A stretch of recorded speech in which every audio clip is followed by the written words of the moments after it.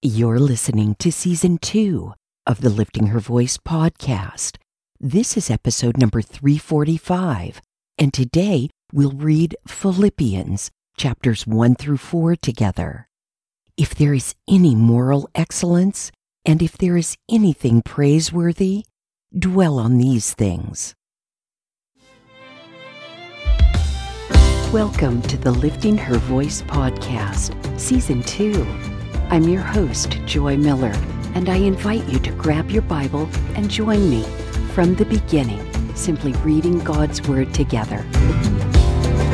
We built some spiritual muscles in 2020 with just the New Testament, but this year we're going all out, cover to cover, Old Testament and New. So whether with your first cup in the morning, your commute to work, or as the last thing on your mind before sleep, God's Word will equip you for every good work. I'm really glad you're here.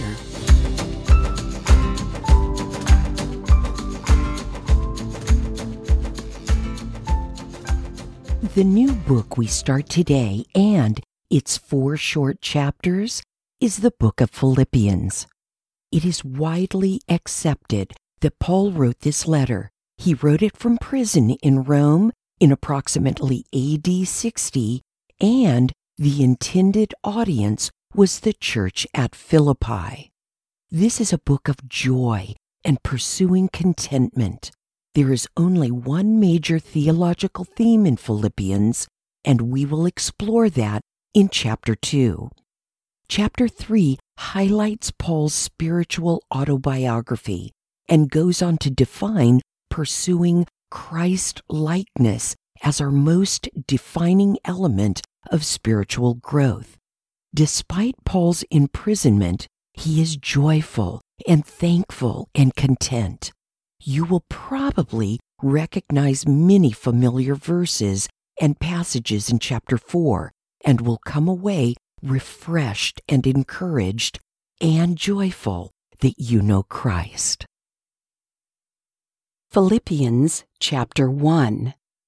Paul and Timothy, servants of Christ Jesus, to all the saints in Christ Jesus who are in Philippi, including the overseers and deacons, grace to you and peace from God our Father and the Lord Jesus Christ.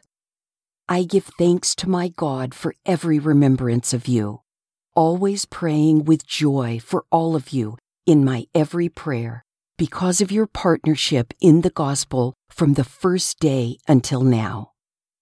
I am sure of this, that he who started a good work in you will carry it on to completion until the day of Christ Jesus. Indeed, it is right for me to think this way about all of you, because I have you in my heart, and you are all partners with me in grace, both in my imprisonment and in the defense and confirmation of the gospel. For God is my witness how deeply I miss all of you with the affection of Christ Jesus. And I pray this, that your love will keep on growing in knowledge and every kind of discernment, so that you may approve the things that are superior and may be pure and blameless in the day of Christ, filled with the fruit of righteousness that comes through Jesus Christ to the glory and praise of God. Now I want you to know, brothers and sisters, that what has happened to me has actually advanced the gospel, so that it has become known throughout the whole imperial guard and to everyone else that my imprisonment is because I am in Christ. Most of the brothers have gained confidence in the Lord from my imprisonment and dare even more to speak the word fearlessly. To be sure, some preach Christ out of envy and rivalry, but others out of goodwill. These preach out of love, knowing that I am appointed for the defense of the gospel. The others proclaim Christ out of selfish ambition, not sincerely, thinking they will cause me trouble in my imprisonment. What does it matter? Only that in every way, whether from false motives or true, Christ is proclaimed, and in this I rejoice. Yes, and I will continue to rejoice. because I know this will lead to my salvation through your prayers and help from the Spirit of Jesus Christ. My eager expectation and hope is that I will not be ashamed about anything, but that now, as always, with all courage, Christ will be highly honored in my body, whether by life or by death.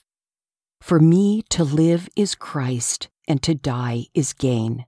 Now if I live on in the flesh, this means fruitful work for me, and I don't know which one I should choose. I am torn between the two.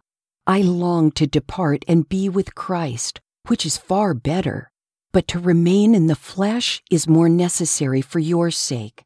Since I am persuaded of this, I know that I will remain and continue with all of you for your progress and joy in the faith, so that, because of my coming to you again, your boasting in Christ Jesus may abound. Just one thing.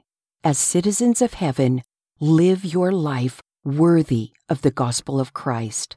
Then, whether I come and see you or am absent, I will hear about you that you are standing firm in one spirit, in one accord, contending together for the faith of the gospel, not being frightened in any way by your opponents.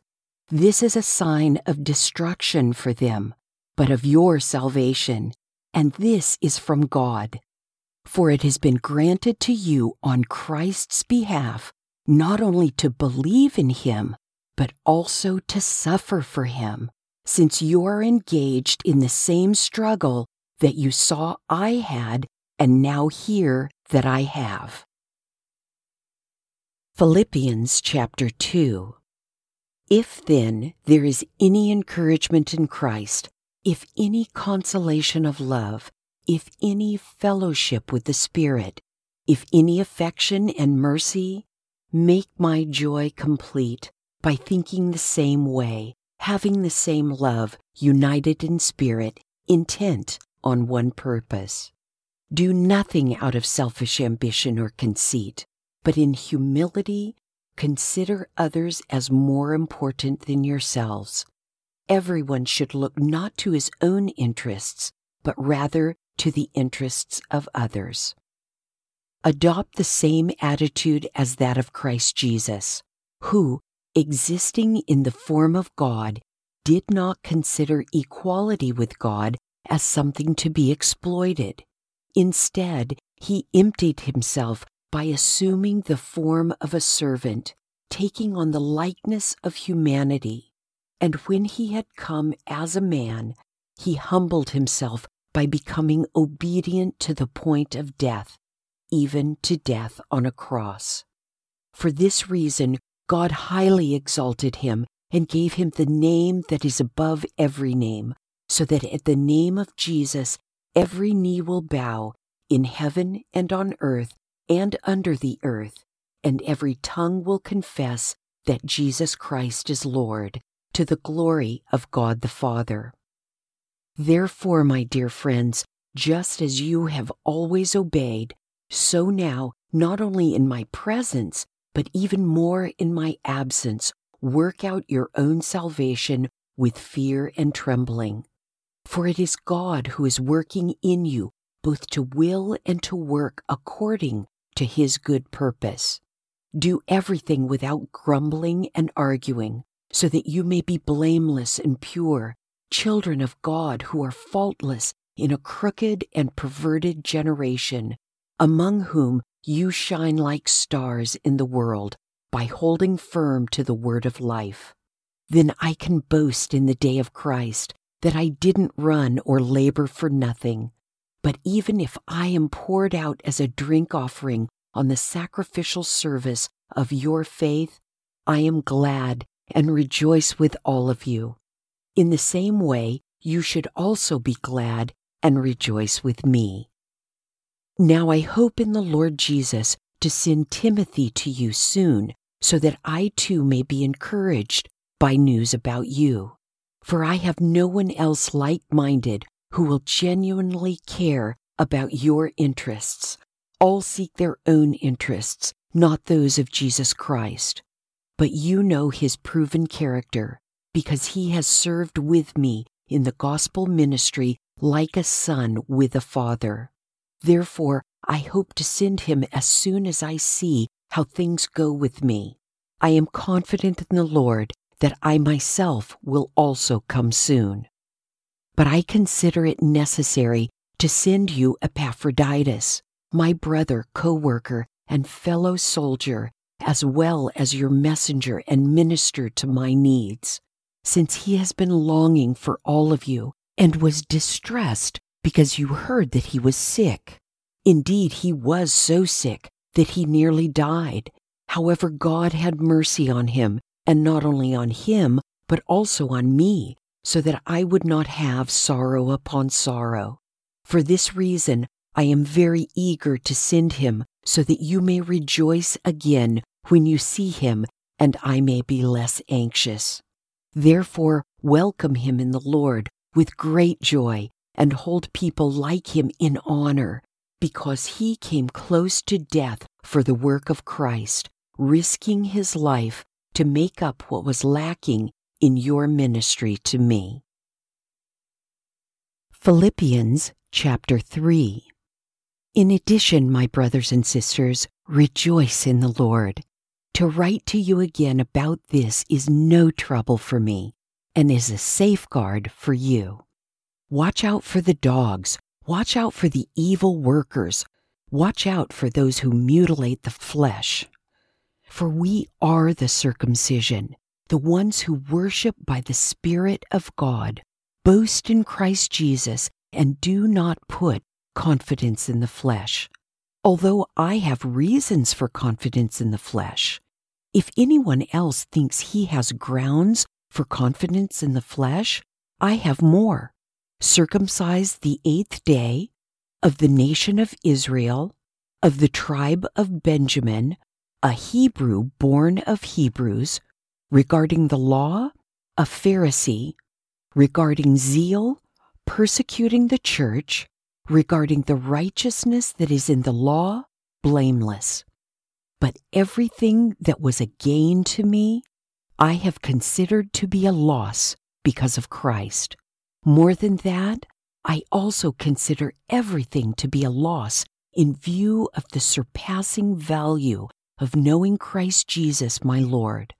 Because of him, I have suffered the loss of all things and consider them as dung, so that I may gain Christ and be found in him, not having a righteousness of my own from the law, but one that is through faith in Christ, the righteousness from God based on faith. My goal is to know him and the power of his resurrection and the fellowship of his sufferings, being conformed to his death, assuming that I will somehow reach the resurrection from among the dead. Not that I have already reached the goal or am already perfect, but I make every effort to take hold of it, because I also have been taken hold of by Christ Jesus. Brothers and sisters, I do not consider myself to have taken hold of it, but one thing I do, forgetting what is behind and reaching forward to what is ahead. I pursue as my goal the prize promised by God's heavenly call in Christ Jesus. Therefore, let all of us who are mature think this way, and if you think differently about anything, God will reveal this also to you. In any case, we should live up to whatever truth we have attained. Join in imitating me, brothers and sisters, and pay careful attention to those who live according to the example you have in us. For I have often told you, and now say again with tears, that many live as enemies of the cross of Christ. Their end is destruction. Their God is their stomach. Their glory is their shame, and they are focused on earthly things.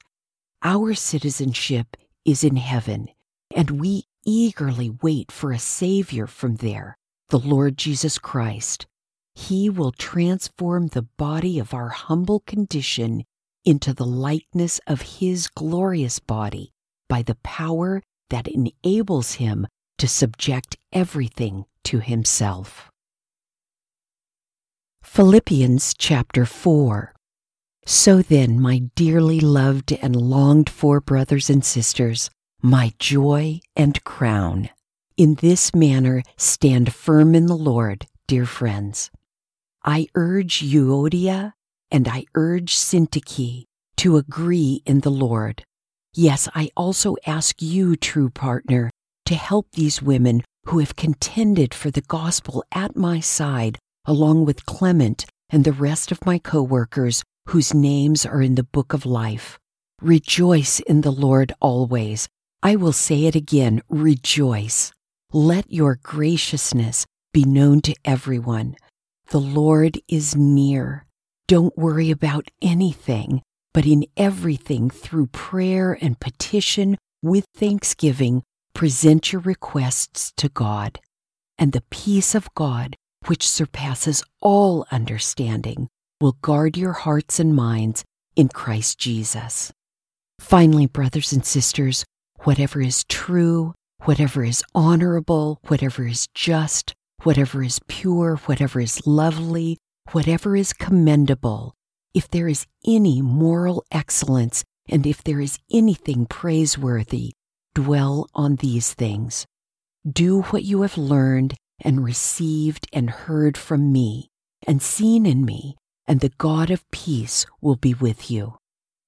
I rejoiced in the Lord greatly because once again you renewed your care for me. You were, in fact, concerned about me, but lacked the opportunity to show it. I don't say this out of need, for I have learned to be content in whatever circumstances I find myself. I know how to make do with little, and I know how to make do with a lot. In any and all circumstances, I have learned the secret of being content, whether well-fed or hungry, whether in abundance or in need. I am able to do all things through Him who strengthens me. Still, you did well by partnering with me in my hardship. And you Philippians know that in the early days of the gospel, when I left Macedonia, no church shared with me in the matter of giving and receiving except you alone. For even in Thessalonica you sent gifts for my need several times. Not that I seek the gift, but I seek the profit that is increasing to your account. But I have received everything in full, and I have an abundance. I am fully supplied, having received from Epaphroditus what you provided, a fragrant offering, an acceptable sacrifice, pleasing to God. And my God will supply all your needs according to His riches in glory in Christ Jesus. Now to our God and Father be glory forever and ever. Amen. Greet every saint in Christ Jesus. The brothers who are with me send you greetings. All the saints send you greetings, especially those who belong to Caesar's household. The grace of the Lord Jesus Christ be with your spirit. I suppose I should offer you something more profound, more studied. But Philippians 4:8 is so precious to me, a little reminder that we are in charge of our thoughts. Thank God, stinkin' thinkin' does not have to live rent-free in our heads. That godly thoughts can and do lead to godly behavior, such as how we love others. It even reminds me of my precious friend Wendy, who, having 5 children, works hard with her husband Matt to raise them with a godly perspective. She told me one time that this was her mantra to her kids. I believe her. The proof is in the pudding. Let's revisit it again today. Finally, brothers and sisters, whatever is true, whatever is honorable, whatever is just, whatever is pure, whatever is lovely, whatever is commendable, if there is any moral excellence, and if there is anything praiseworthy, dwell on these things. Let's pray. Dear Lord, if only I would do what Paul suggests in this verse all of the time, I would be less irritated and less irritating, both to you and my husband. I say that I'm grateful, but this verse proves how much more so I could be. Thank you for your word, Lord, that convicts me, that enlightens me, and that guides me. Help me, Holy Spirit, to dwell on praiseworthy things. Amen. How about you? Hard or easy? Arrived or a ways to go? Share with me at liftinghervoice.com, Facebook, Instagram, or Twitter. Thank you for joining me here today. I pray that by spending time in His Word every day, you will be changed. Visit me at liftinghervoice.com with your comments and questions. And don't forget to visit the blog page while you're there. If you like the podcast, it would be great if you'd give it a 5-star review and share it with everyone you know. Don't forget to subscribe wherever you get your podcasts. See you tomorrow.